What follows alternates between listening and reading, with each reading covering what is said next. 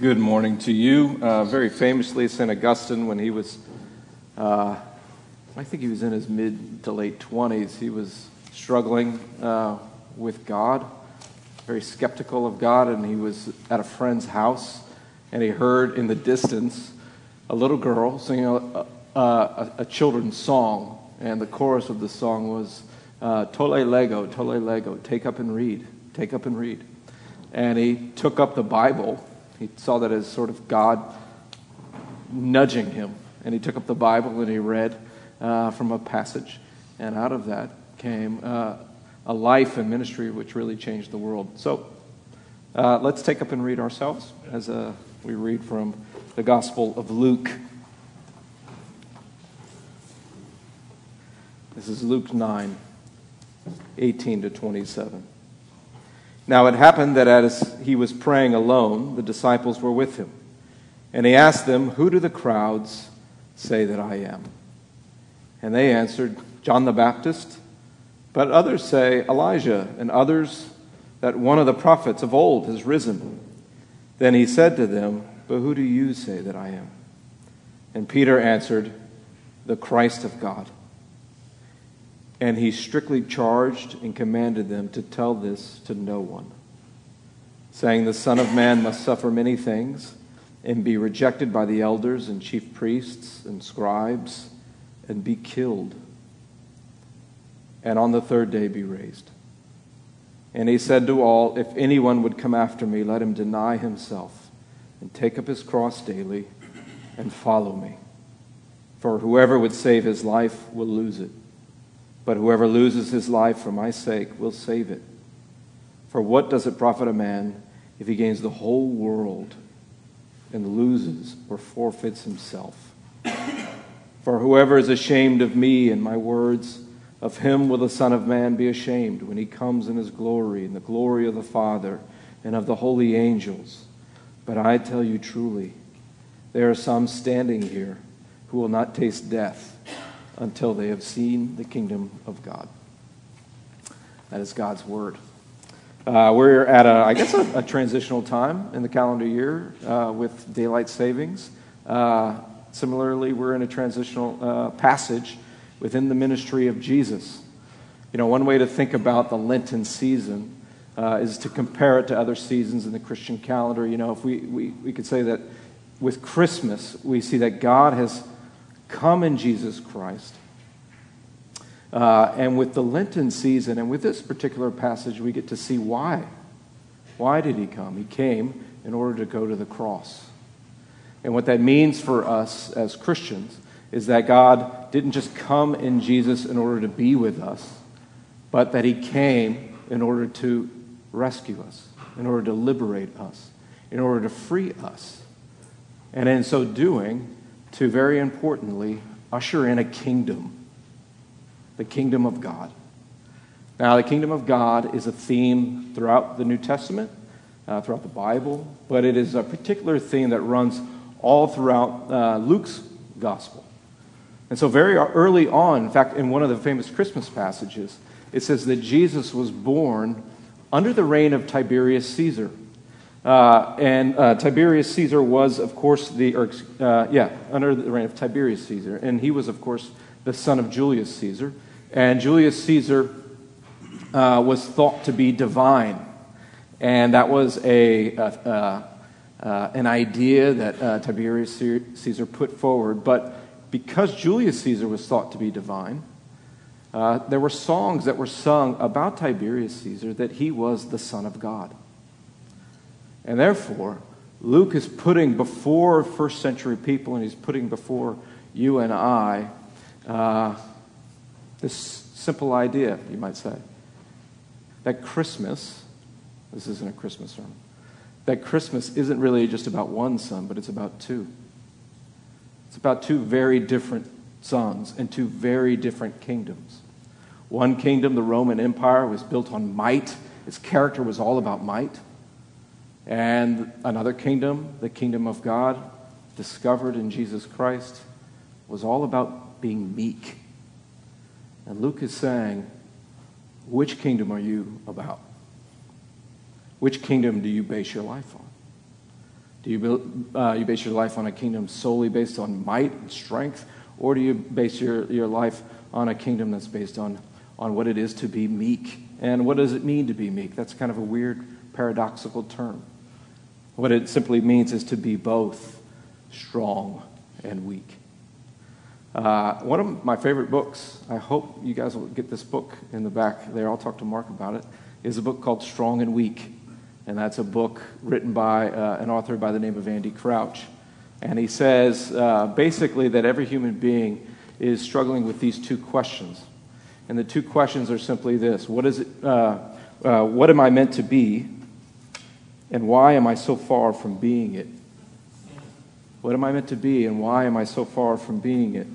And the response to the first question, Crouch would say, is that human beings were meant to thrive. Human beings were meant to flourish. And in fact, Jesus himself says the same thing, doesn't he? In John 10:10, he says that I have come so that you might have life and that you might have it to the fullest. I've come so that you might flourish. I've come that you might thrive. And yet, the New Testament also says that there is a kind of flourishing that isn't really flourishing. That there's a kind of standard that every society sets for themselves. And every person within that society seeks to achieve that. And based on that particular societal standard, people determine whether they're flourishing and they're thriving. But that's why Paul says to Timothy, he says, watch over your people so that they live the life that's worth living. Right? Watch your people so that they're flourishing in the way that Jesus defines flourishing. Guide them towards the life that really is life. And that's what this passage is all about. Jesus calls his friends to follow him to the cross.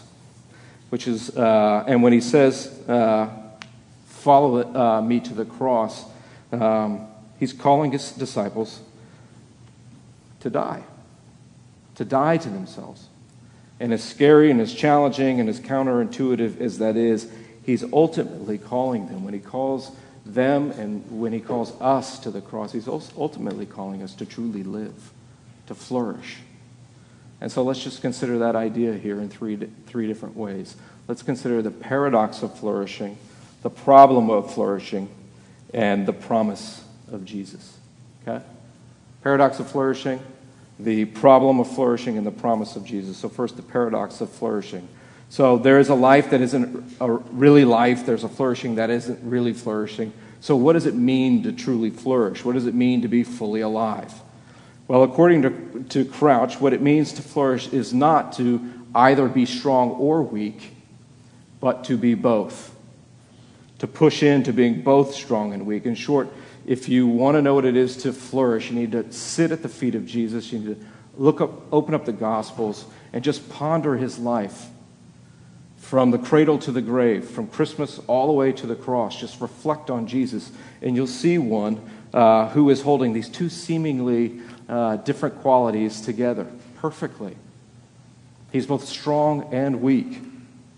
He exercises both authority and vulnerability, and he does that in order to bring about the flourishing of other people. So what we see here in this passage is a small example of what it means to be strong and weak. Jesus is alone with his friends. He's privately praying in amidst a room of people that he knows. He's praying for their understanding. They receive this understanding that he is indeed the Messiah. He does not say that's not true. He accepts it, which is the greatest sort of title any person could ever hope for.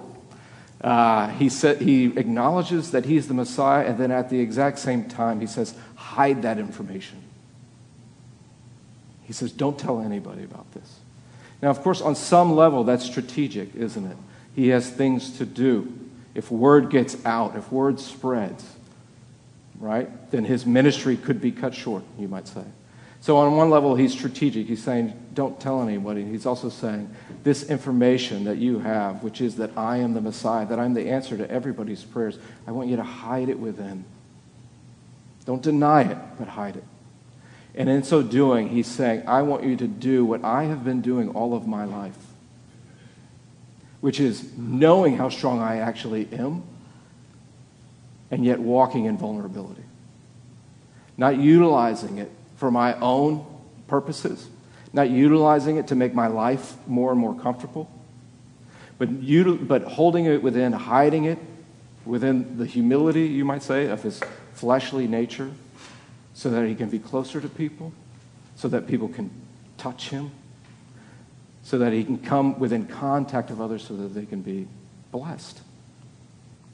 See, he's pushing equally into being strong and weak at the exact same time. And he's telling them, I want you to experience what I've been experiencing all my life. I want you to experience on an emotional level and begin to experience on a practical level what it means to carry a cross. You experience emotionally what I'm going to do physically in short order, which is cross-bearing. So let me just define some terms. What does it mean to have authority? And what does it mean to have vulnerability? Authority simply means that you have the capacity for meaningful action. Authority means that we have the capacity for meaningful action as people who are created in the image of God. No matter who you are, no matter what your context is, that you can walk into a room and affect change for good. It doesn't matter what job you have. It doesn't matter what age you are. You could be the youngest child in the largest family, but when you walk and you sit down at the breakfast table that morning, you have agency for good. So, to flourish is to exercise that agency, to recognize that. And that is not easy to do. Right? It's not easy to lead in that way, but that's what it is to have authority. What does it mean to have vulnerability? Vulnerability means, it doesn't mean emotional or personal transparency in this way. Vulnerability doesn't mean emotional or personal transparency because we know that oftentimes, depending on the room that you're in, the more vulnerable you are emotionally, it actually can be a source of taking power. It can be used as a manipulative tool, you might say. So he's not talking about emotional or personal transparency. Vulnerability is simply an exposure to meaningful risk. Vulnerable means to be woundable. That you are willing to take risks with your life. You're willing to take risks with your status, your money, your time, your talent, your treasure, for the good of other people. And so you begin to see, this is what a flourishing life looks like. Somebody who is saying, when I walk into a room, I'm willing to affect change even if it costs me.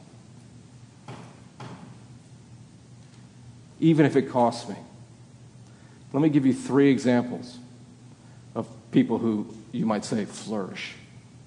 Rosa Parks. Rosa Parks, if you were to ask her, why did she refuse to sit at the back of the bus? She would have said very simply, but very profoundly, because I was tired. But on that day, she had agency. She refused to go to the back of the bus. She entered, she did something. She exercised her authority for meaningful change, to bring about good. And it cost her. But in so doing, she changed not only the lives of everybody on that bus and her own life, but she changed the lives of everybody in this room. And she was on a bus in the middle of nowhere, going nowhere. Nobody would have ever heard of that incident. But in God's providence and God's sovereignty, we all know about it. I don't even have to explain who Rosa Parks is. She flourished in a moment. And it changed the world. A woman at my former church, at Redeemer Presbyterian Church, she called me one day and she said, I've just been given this opportunity to work on a particular project. It goes against the grain of my faith. I really don't want to take it, but I was hired as a consultant to do this particular project. And I want to tell them I can't do it, but we really need the money. So I said, I'll pray for you about it. I'm not 100% sure there's a right answer here. This is really, you're going to have to use wisdom and discernment. So she prayed, and the next day she went in and she said, I can't take this contract. This goes against my faith. And the boss said, let me think about it, and came back to her and said, look, we really need you to do this. This is a big contract. You're really the most talented person, so on and so forth. If you don't do it, we're going to lose this job. She prayed about it. She came back. She said, I can't do it. So he went back, and I don't know if he prayed about it, but he came back to her the next day, and he said, you were not the only person that actually talked to me about this, and I'm now convicted, and we're not going to take this particular job, and we're going to keep you on. Right? Small example of what it is to flourish. There's a Lieutenant Schwartz in the Second World War. He's a German soldier who was assigned to be an executioner. And they were lining up people as they were clearing particular cities. And he was assigned to execute some civilians at this one particular morning. And as he was sitting there with his gun raised, he put his gun down, laid it on the ground, and went and stood with those who were about to be shot. And then he was shot. And they found in his pocket a piece of scripture from 1 Corinthians 13, which talked about what love looks like in action. Nobody ever really knew anything about Captain Schwartz, but we have that story. Here's a person who exercised his agency for good, and it cost him everything. And yet that's what it is to flourish. That's what it is to take up your cross. It's to push in to both authority and vulnerability equally at the same time. And what an exciting life we might lead. What a challenging life we might lead. What a life that we may never expect. But what a witness about what it is to be human in this world. So, the paradox of flourishing. But what about the problem of flourishing? The problem of flourishing is simply this. Well, let me go back. What does that have to do with this passage? Jesus is saying to his friends, take up your cross. Take it up. Exercise your agency. Take up your what? Your cross. Take up vulnerability. Take up the possibility of being wounded, and follow me. Don't just follow me when I'm feeding the 5,000. Don't just follow me when I'm healing the leper, when I'm raising people from the dead. Follow me into areas and situations where you don't see the outcome. Trust me. Exercise your authority for meaningful good. Take up your cross. Exercise your capacity to be wounded, to be vulnerable, and flourish. So the problem of flourishing. Jesus' life is so extraordinary, they don't quite know what he is. They are asking, he says, who are the crowds saying that I am? I'm creating all of this buzz because I'm showing you what humans are supposed to look like. And they start coming up with ideas. You're John the Baptist. You're a prophet. You're a prophet that was killed, but now you've been raised from the dead. They're just blowing the categories away. They recognize that he's somebody extraordinary. But who don't they say he is like? They don't say, you're just like the religious leaders of our time. You're just like the scribes and Pharisees, right?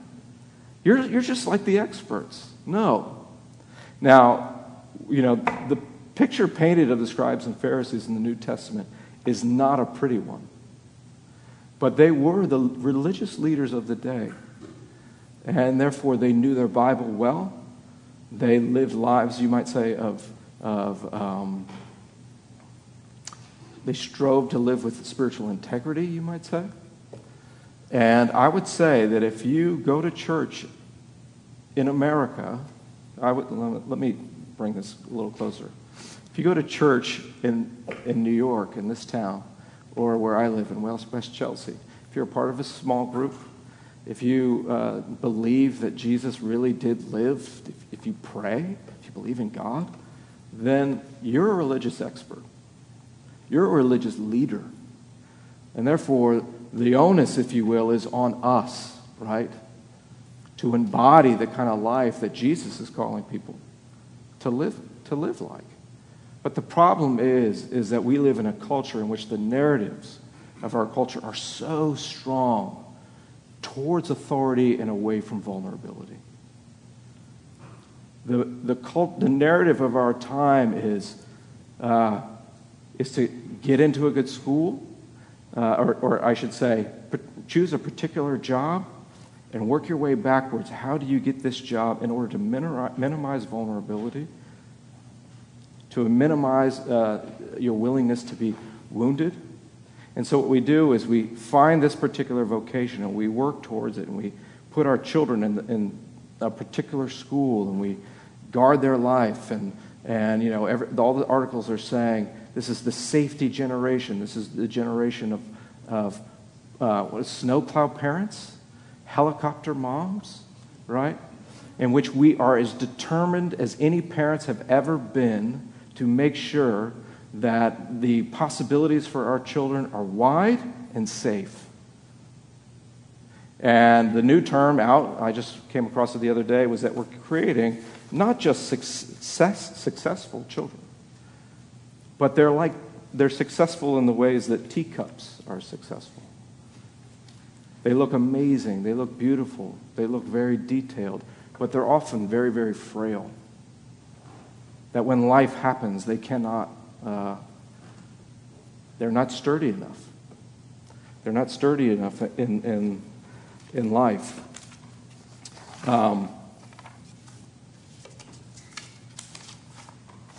Excuse me. And so the danger of being locked into one of these particular cultures, or one of this kind of particular narrative, where we're always moving towards authority, but we're pushing away from vulnerability, is that we begin to be tone deaf to the way that actually God is calling us, to what God may be calling us to the options that He may be calling us to. I've been reading a book lately by, I want to say his name correctly. I just picked it up a couple days ago. It's a short read. It's called When Breath Becomes Air. And it was a New York Times bestseller by a doctor, a neurosurgeon, and his name was Paul Kalanithi.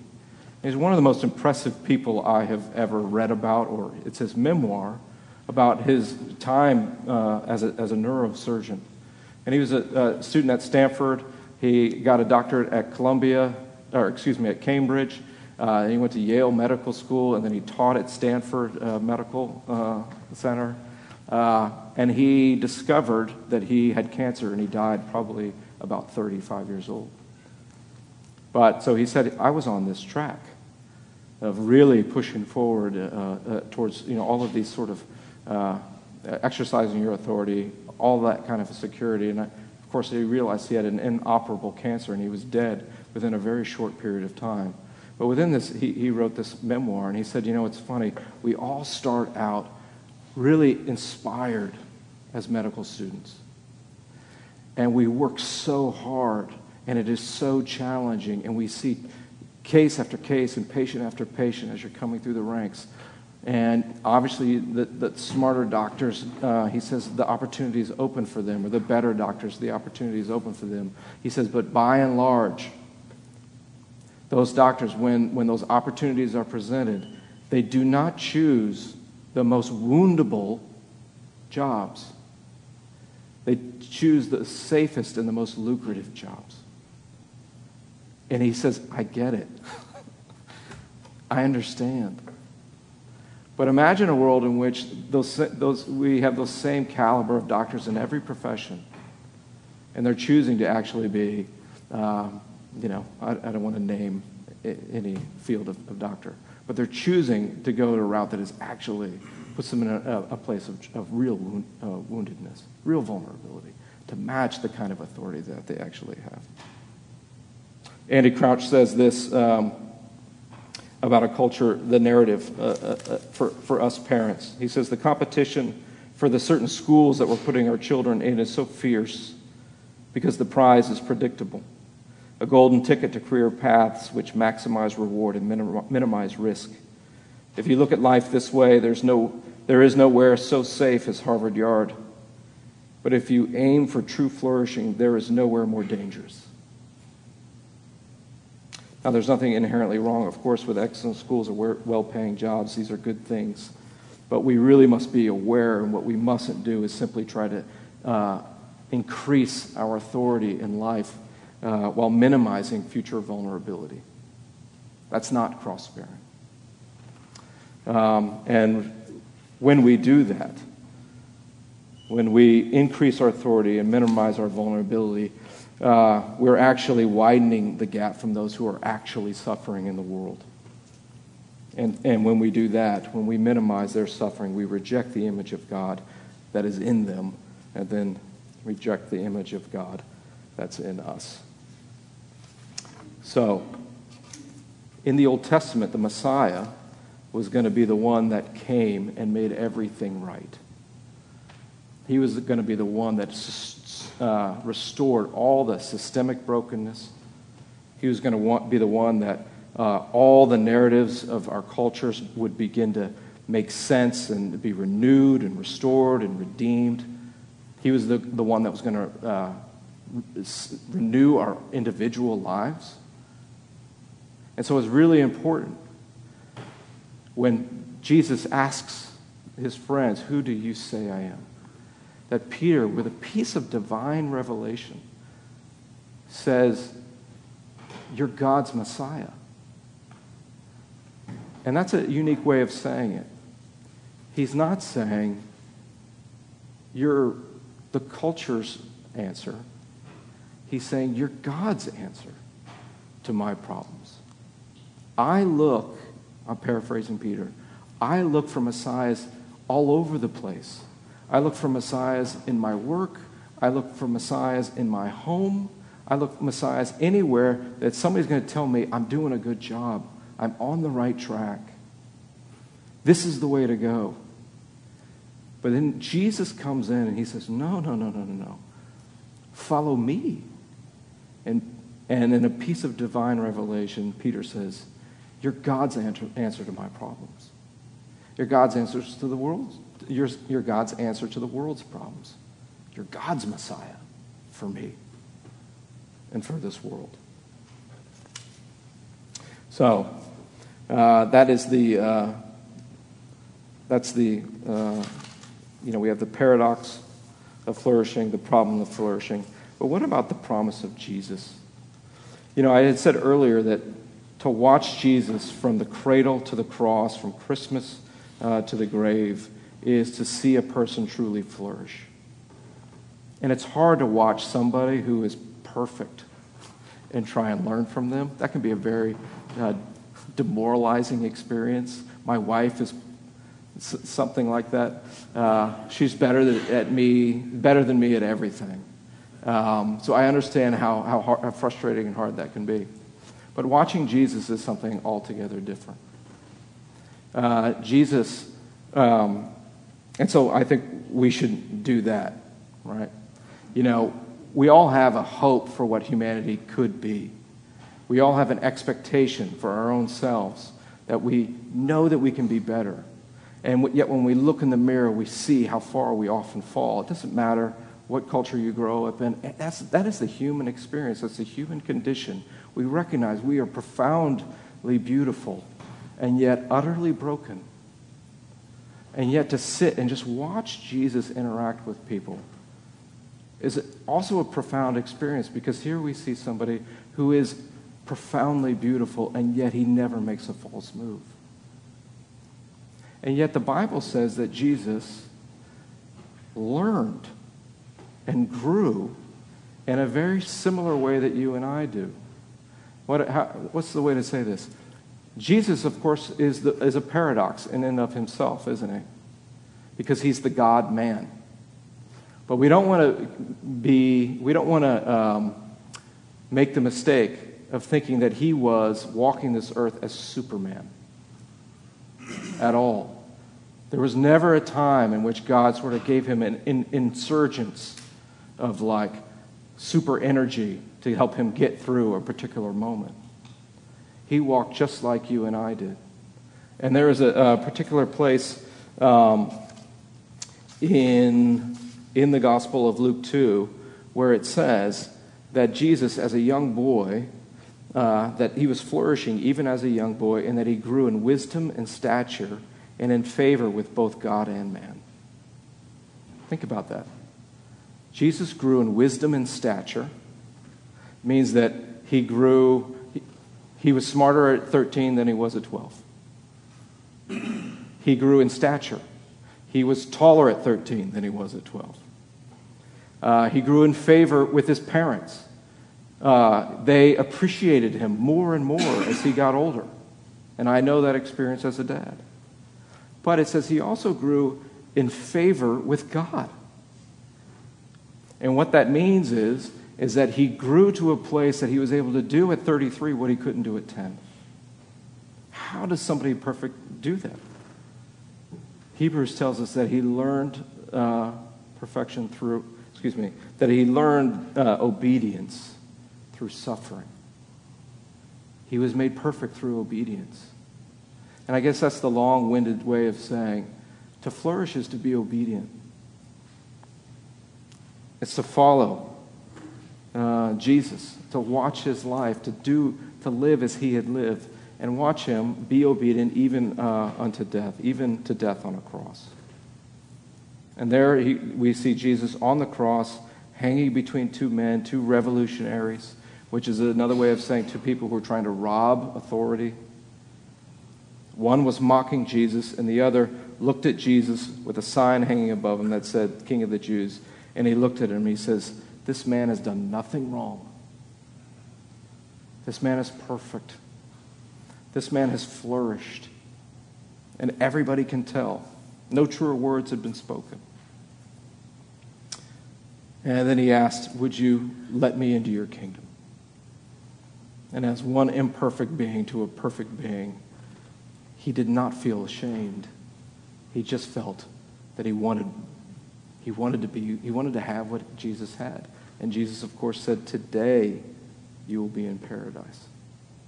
Today you'll be in paradise. So, this year, we might consider, what does it mean to be strong and weak? What does it mean to flourish in the name of Jesus? What does it mean to deny ourselves, to place ourselves in situations where we're vulnerable, to take up our cross daily, to go to the place of death, trusting that there is resurrection? Friends, when was the last time that you silently prayed for a friend in a crowded room so that they might know that Jesus is God's Messiah and that all the other false messiahs, the pseudo-messiahs that we bow down to that offer temporary safety and pseudo-flourishing, that he's better than them all? And I'd ask, if you're considering Christianity, what would it be like to keep considering to take risks this year and enter into the life of this particular church and to engage the one, Jesus, who's risked everything for you? Let's pray about these things. Heavenly Father,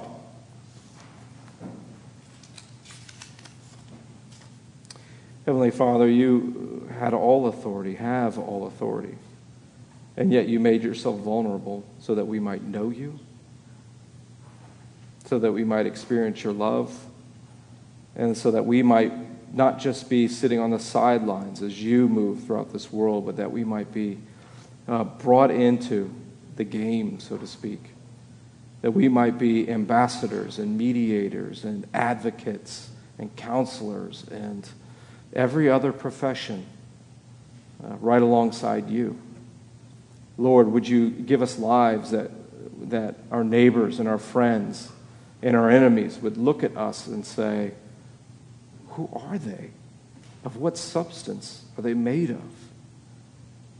Lord, would you give us a hold on the things that you've provided for us that is so light, that we're able to give freely of our time, our talent, and our treasure. Lord, help this church be the kind of witness in this particular day and age that our neighbors need and crave. Lord, I pray that for myself. We pray all this in Jesus' name. Amen. We're going to come to the table here, and this is a table of abundance. This is a table in which we see the body and blood of Jesus Christ represented here in the elements. It is a table in which God gladly had his body broken, his blood shed, to invite people into a feast so that we all might experience his flourishing. This is a family meal. This is a meal for those who profess faith in Jesus, who are a part of a gospel-centered church. If that does not describe you, you shouldn't feel compelled in any way to come forward and partake of these elements. But this isn't a wasted time for anybody. There are hymns to reflect on. It's an opportunity to pray. If you are on the fence, one way to get off of that fence is to not just partake of this meal, but partake of Christ. Take a risk. It's okay to be vulnerable. This church is a safe church. So, let me give some directions here. I'm kind of giving them to myself. We have gluten-free bread, and we have other bread. And we have wine, which is in the red, and then we have juice, which is the white. We'll make two lines to partake. You can come forward, just take the elements and be seated, and we'll partake of the elements together. May I pray? Lord Jesus Christ, I'm so touched, Lord, when I think of the Lord's Supper, Lord, that you took this bread knowing it was the feast of the Passover, and you broke it knowing it was a symbol of your body. And you said to your Father, thanks. Thanks that I get to love people into glory, into wholeness. Not just in heaven, but here now, on earth. So Lord, would you let us partake of this meal and taste of his love and his power and his promise. I pray all this in Jesus' name. Amen.